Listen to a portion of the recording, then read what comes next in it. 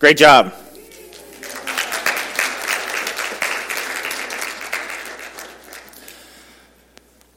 As we go to prayer today, I want to share with you, Pastor Gary's not here. He's sick. He tested positive for COVID. His mother, he's fine. He wanted to share with you. His mother also tested positive, but hers is serious. So we ask you to pray for her, and we will pray for her together. Her name's Lynn. And wanted to share with you that we are doing, I'm sending out prayers every week through a text message, through the text chain. Courtney, if you don't mind, we didn't plan this ahead of time, but are you able to pull up the phone number list?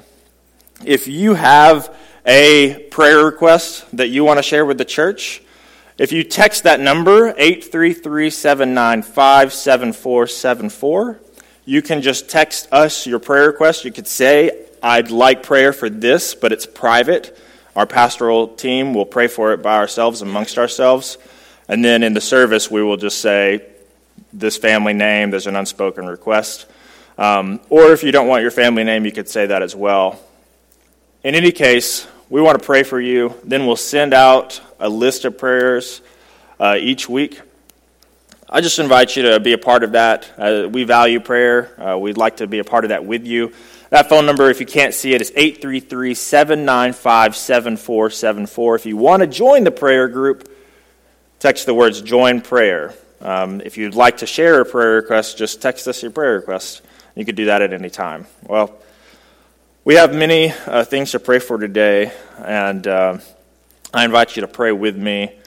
It looks like there's a few more people looking to do the text thing, and I will share that with you after service. I'm happy to do that and share that with you at any time. Let's pray. God of incarnation, your angel host announces that peace has been born among us, embodied in fragile flesh. With confidence in the power of that miracle, we bring before you our prayers for the church and the world. Oh, Lord, we pray for Retha Cano as she's grieving the loss of her grandmother. We ask you to bless her with your spirit, to comfort her. Lord, we pray the same for Shirley Pritchett, who lost her friend recently, who's grieving, and that friend's family. We ask you to be present with them, comfort them. Lord, we pray for Carissa, our nursery worker, and we ask you to bless her body, touch her brain, and continue to be with her as she goes through treatment and provide healing. Lord, we pray for Leonard and Rhonda Holder, Roxanne's friends. Leonard recently had a surgery, and we ask you to touch his body and provide healing and recovery and give Rhonda strength. Lord, we pray for Brittany's dad, Terry Berry. We ask you to bless him, continue to provide power in his body, give him strength, protect him, and keep him safe from viruses and diseases of any kind, and keep his immune system strong. Lord, we praise you for good test results back for Carolyn. We thank you that no malignant cancer was found, and we ask you, Lord, to continue to bless her and continue to touch her body and provide healing and strength and power. Lord, we thank you for Janet's successful surgery with her sinus surgery. Lord, we thank you that you were involved, that you gave the doctors wisdom, that you touched her body, and that you're providing healing and recovery. And she testified that it was way better of a surgery than that she could have imagined. So we thank you, God. And Lord, we ask you to be with her father. Continue to bless Janet's father, who was in the hospital recently, is still recovering, but at home. We ask you to bless him and give him strength. Lord, we thank you for Rose Castle and Lauren Thomas, who are part of our own, and Lauren's mother, Vicki, who recently had surgery for cancer, and we ask you to bless her and give her strength and continue to heal her and give the doctors wisdom on what the next steps are for her. Lord, and we pray for one of our friends, Rachel, whose sister-in-law is recovering from brain surgery. We ask you to touch her, and we thank you that surgery was successful. God, we continue to praise you and thank you. Lord, we pray for the Pearson family. We ask you to bless them and give them power and strengthen them, Lord. We pray for Pastor Gary, we ask you to touch his body, keep him safe. Lord, continue to bless him with peace, and Lord, give him a sense that you're involved as he is concerned for his mother. We ask you to bless Lynn and touch her body. Give the doctors wisdom on the best way to care for her, on what's next, Lord. And we ask you to bless her, keep her safe, and provide healing. Lord, we pray for our leaders here in Gainesville, our government leaders and our workers, and we ask you to bless them on making decisions on what's next for our community and what's the right path and what decisions need to be made, and give them discernment, God. We ask you to be with the Gainesville Police and the Hall County Sheriff's Department. Lord, protect them as they work to protect us. Lord, we thank you for our hospital staff, our nurses, our doctors, and technicians. And God, we ask you to give them breath today. Breathe into them, Lord, and fill them full of peace and strength as they are doing the best they can right now with the resources they have. And we ask you to bless them. Bless our teachers and give them a sense of a Sabbath this season as they're pausing, hopefully in this break. Lord, and as they return in the spring, we ask you to keep them safe, continue to protect them, continue to strengthen them. And we ask you to call up new leaders and new police officers, new nurses, new doctors, new teachers, more people who are committed to caring for our community. And Lord, we pray for our nation. We pray for President Trump. We ask you to bless him with what he needs for peace. And Lord, we ask you to give him discernment on the right decisions that only he can make. Lord, we ask you to be with the rest of our government and our nation. We ask you to bless the people across our nation with peace. Lord, as so many of us are hoping for something, and we know that something is you. Lord, by your grace, we pray, transform our prayers from words to deeds, that we may live as holy people in the dawn of your peace, redeemed from all that divides us. Amen.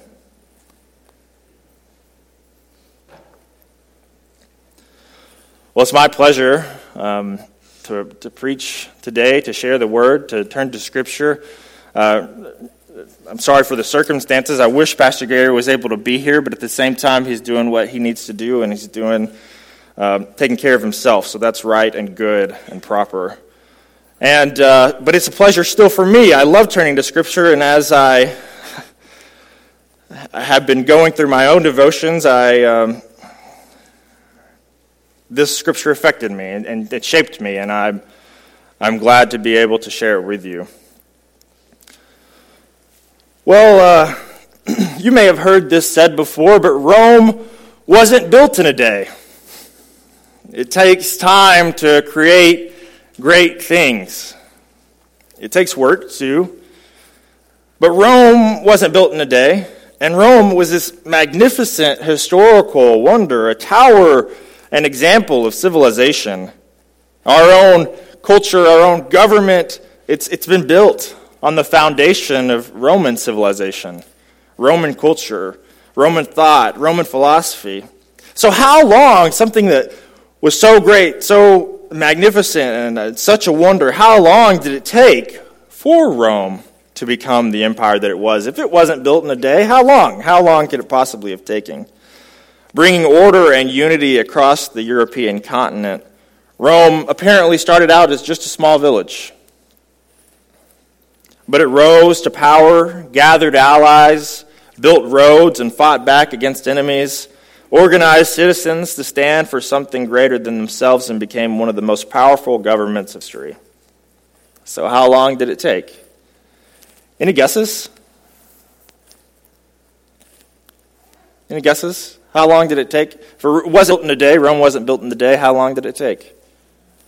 500 years, I'm hearing. We're doing an auction. I hear 500. That's a good guess. It's about double that, 1,000 years. 1,000 years for Rome to become the powerhouse that it was, to rise up to its height. And the Roman populace learned a truth. It takes time to create great things. The bad news for Rome is that there is also another truth, that what goes up must come down, And the bigger they are, the harder they fall, and Rome fell. And it was ugly and long and drawn out. Citizens murdered each other. The government became corrupt. And the region was far too spread out to fight against all the enemies that they had created. And eventually, the empire split in half. And finally, centuries later, dissolved altogether. And it's true that Rome wasn't built in a day, but it's also true that civilizations will rise and fall. That was true for ancient Rome. It was true for the Mayan Empire. True for the Chaldean Empire. You may know it as the Babylonian Kingdom, the Babylonian Empire. True for the Assyrian Empire. True for so many empires. The list goes on for so many civilizations around the world. Mostly their fall is caused from instability around resources, warfare, disease. But the pattern of falling from power, falling from this rise up, it's true on a small scale too. Not just nations. Wendy and I, we were in a town riding with a local. And it was the first time I had been there. We got into the town and I started seeing row after row of abandoned houses. And then streets, boarded up windows, graffiti-tagged houses, grass up to your knees, and it's not just one house, that's kind of normal. It's house after house after house after house. Empty sidewalks and driveways. It looked like people were hiding from a fallout, as if somehow the surface hadn't become safe. So I turned to our friend who was driving us, and I said, What possibly happened here? Well, she said, in the 70s, this place was alive. Everyone was moving here. She paused for a while before going on. Then she said, but in the 80s, the plant closed down. And then another plant closed down. And then another.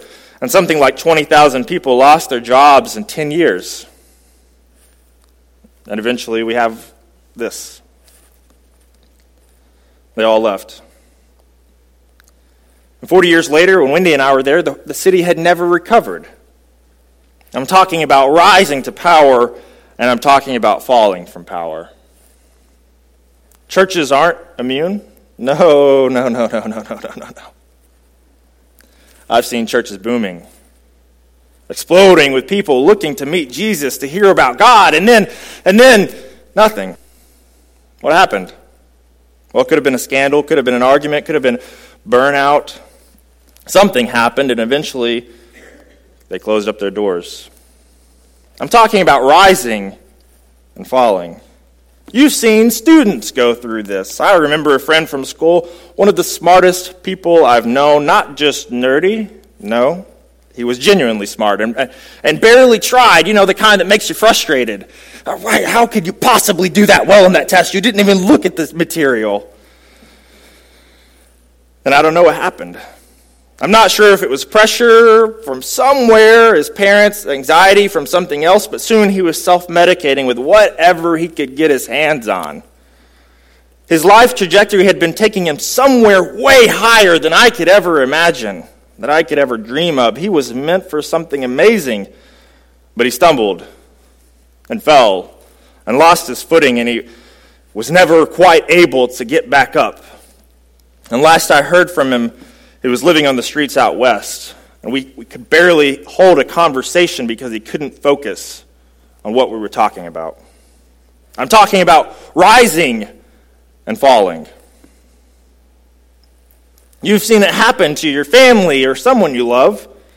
I knew a perfect family, amazing kids, amazing parents, amazing house, amazing vacation, amazing churches, and amazing jobs. And you're thinking, who in the world lives like that? But it's true. It was amazing. It all seemed amazing. Whatever it is that so many of us are searching for, I thought they had it.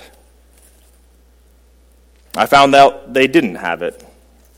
Multiple affairs came to light, rumors of abuse and a divorce, rising and falling.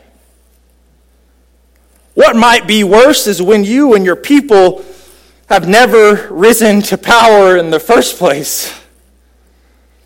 It's just been downhill from the get-go all the way. But even if you feel like you've never risen, you still know what it's like to fall. Because we all fall. At some point, we stumble and get lost. We get forced into situations with no right answers. We fear and we look down at our hands and we say, I don't know how I'm going to make it through this.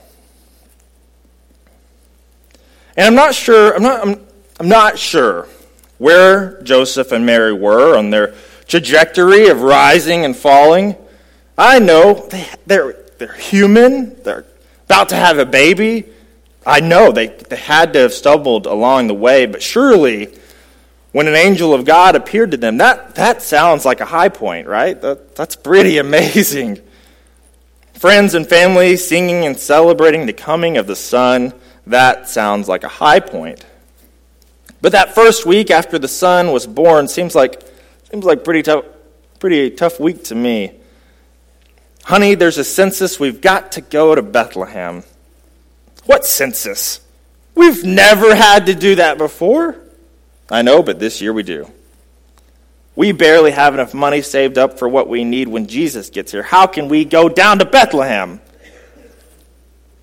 And then Jesus is born. Mary and Joseph, they do what they need to do, what's required of them, and that comes with more cost. And so within the first week, Jesus needs to be circumcised. I can only imagine there's a cost for that too. And then it's time for purification as required by the law. So Mary and Joseph, they have to travel up to Jerusalem. And travel ain't cheap either with a newborn and buy the animal required for sacrifice. If they had risen up and felt like they were flying high after that angel appeared to them, I'm guessing by this point in their story, their energy is feeling a little low.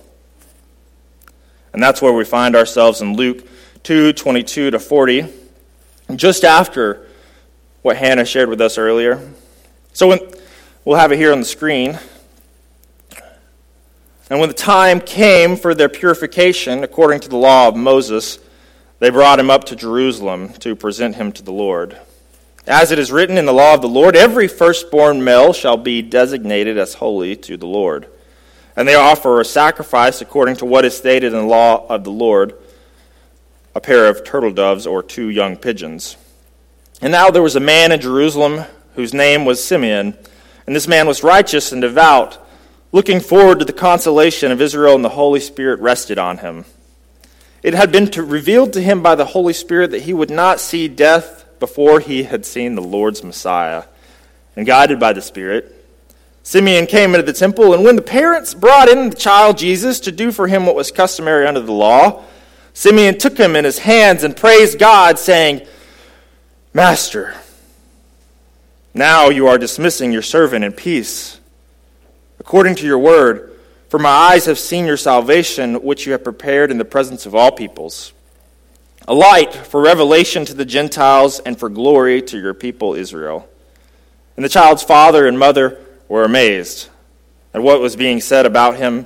And then Simeon blessed them and said to his mother Mary, This child is destined for the falling and the rising of many in Israel, and to be a sign that will be opposed, so that the inner thoughts of many will be revealed, and a sword will pierce your own soul too. But there was also a prophet Anna, the daughter of Phanuel of the tribe of Asher. She was of great age, having lived with her husband 7 years after her marriage, and then as a widow to the age of 84. And she never left the temple, but worshipped there with fasting and prayer night and day. And at that moment she came and began to praise God and to speak about the child to all who were looking for the redemption of Jerusalem. And when they had finished everything required by the law of the Lord, they returned to Galilee, to their own town of Nazareth. And the child grew and became strong, filled with wisdom, and the favor of God was upon him. This is the word of the Lord. We say thanks be to God. So by the time Joseph and Mary make it to the temple, it seems like they're a little short on money. You may have missed it. They didn't sacrifice a ram or a goat, which if you go back into the laws, that's the preferred sacrifice. It seems they went for the cheaper option, sacrificing pigeons. So I'm honestly not sure how Mary and Joseph are feeling by this time. This old prophet walks up to them, making faces at their baby. I'm not sure. Maybe they're exhausted. Maybe they're hopeful. Maybe they still feel like things are looking up and everything will turn out all right. Or maybe it's the other way and they are terrified of the responsibility before them, feeling completely unequipped for raising Jesus, the Messiah. Thinking someone else could do a better job. Someone that could really give Jesus the best this world has to offer. After all, Jesus would be at a disadvantage when compared to the education and resources of neighboring kids, right? And if Jesus was raised by someone in politics, then it makes sense that it would be easier for him to be raised by someone in politics to take his rightful place as the Messiah. After all, this young couple, they were low class. Looking around and seeing other people making goat sacrifices for their babies, you think they would have to wonder, are we really the best ones for the job?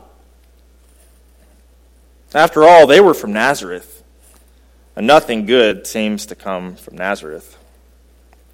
And that's when this old prophet walks up to them, seeing this young, poor, struggling couple with the hope of the world in their arms.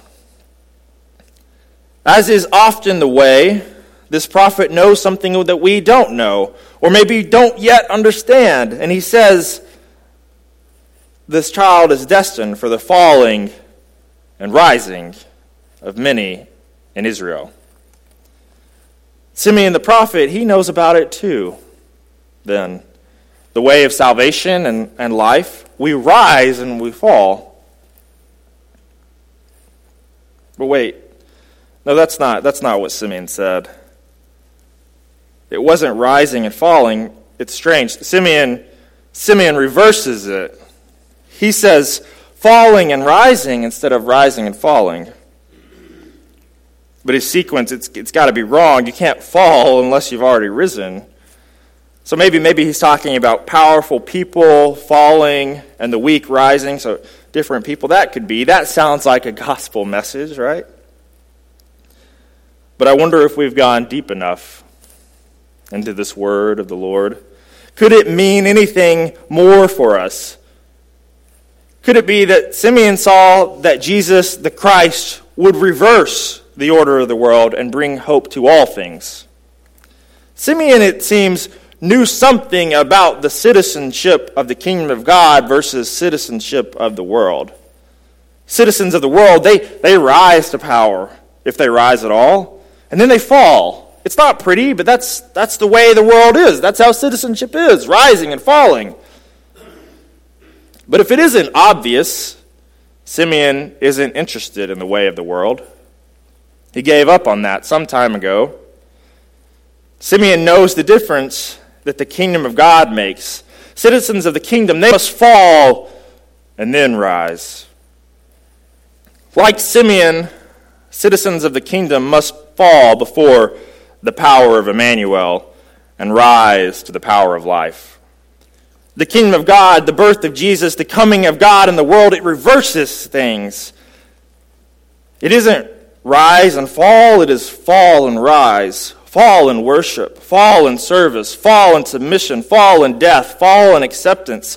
Fall down and worship the great one, the origin of all things, the eternal one. Fall. Fall before God's power in terror and in hope. Fall before the manger, fall before the Lord on the cross, fall into the waters and the tomb and the grave. Give up and give in, because if you do it the world's way, then your fall will be your end. You will not rise again to new things. Instead, you will be stuck there, spilled out on the ground like milk for a stray dog to lick up. That's what Simeon says, fall and rise. He says it to Mary and Joseph in what might have been a very difficult time for them, and maybe even more so with that upcoming decree from Herod. Fall in worship at Christ's birth like Simeon and Anna and the shepherds and the wise folk and the angels of heaven fall down. And while you're down there humbled and weak and finally realizing that you can't do this on your own, let go of it all. Let go of all that baggage and that weight. Let go of that anxiety that this season has brought you that we don't talk about. Let go of that fear that your presents weren't good enough. Let go of that anxiety to please others. Let go of that fixation of making sure your family looks perfect this season. Let go of it all. Let go of this year. Gosh, let go of this year. Let go of your anger that you didn't do more, that you felt like you didn't have control. Drop it all and let it fall too. Free up your hands so that you can finally grab hold of Christ, embracing him as child and as Savior. Fall before Emmanuel. And then rise. Rise. Rise in song. Rise to the call of God on your life. Rise to this righteous responsibility that God has given you to love your neighbor. Rise to a new life. Rise to blessing. Rise to God looking at you and saying, I'm proud of you, my child. It is hard to let go of that old life. Rise and be free. Rise as a citizen of the kingdom. Rise as a child of God. Rise as holy brothers and sisters committed to sharing God's blessing. Rise and don't ever look back. Rise closer and closer into Christ-likeness. That's what Simeon says. Don't rise and fall. Fall down at the feet of Jesus and rise up again. And as we rise, I invite you to say this psalm with me. Psalm 148. I invite you to say it with me. Praise the Lord. Praise the Lord from the heavens. Praise him in the heights. Praise him, all his angels. Praise him, all his hosts. Praise him, sun and moon. Praise him, all you shining stars. Praise him, you highest heavens, and you waters above the heavens. Let them praise the name of the Lord, for he commanded and they were created. He established them forever and ever. He fixed their bounds, which cannot be passed.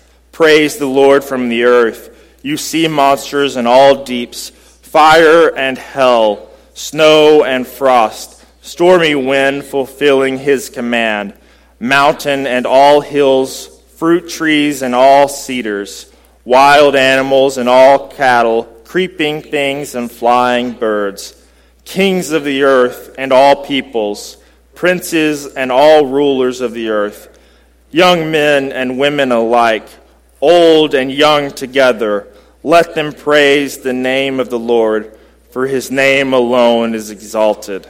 His glory is above earth and heaven. He has raised up a horn for his people, praise for all his faithful, for the people of Israel who are close to him. Praise the Lord, praise the Lord. Praise the Lord. I bless you in the name of the Father, the Son, and the Holy Spirit. Go in peace. Amen.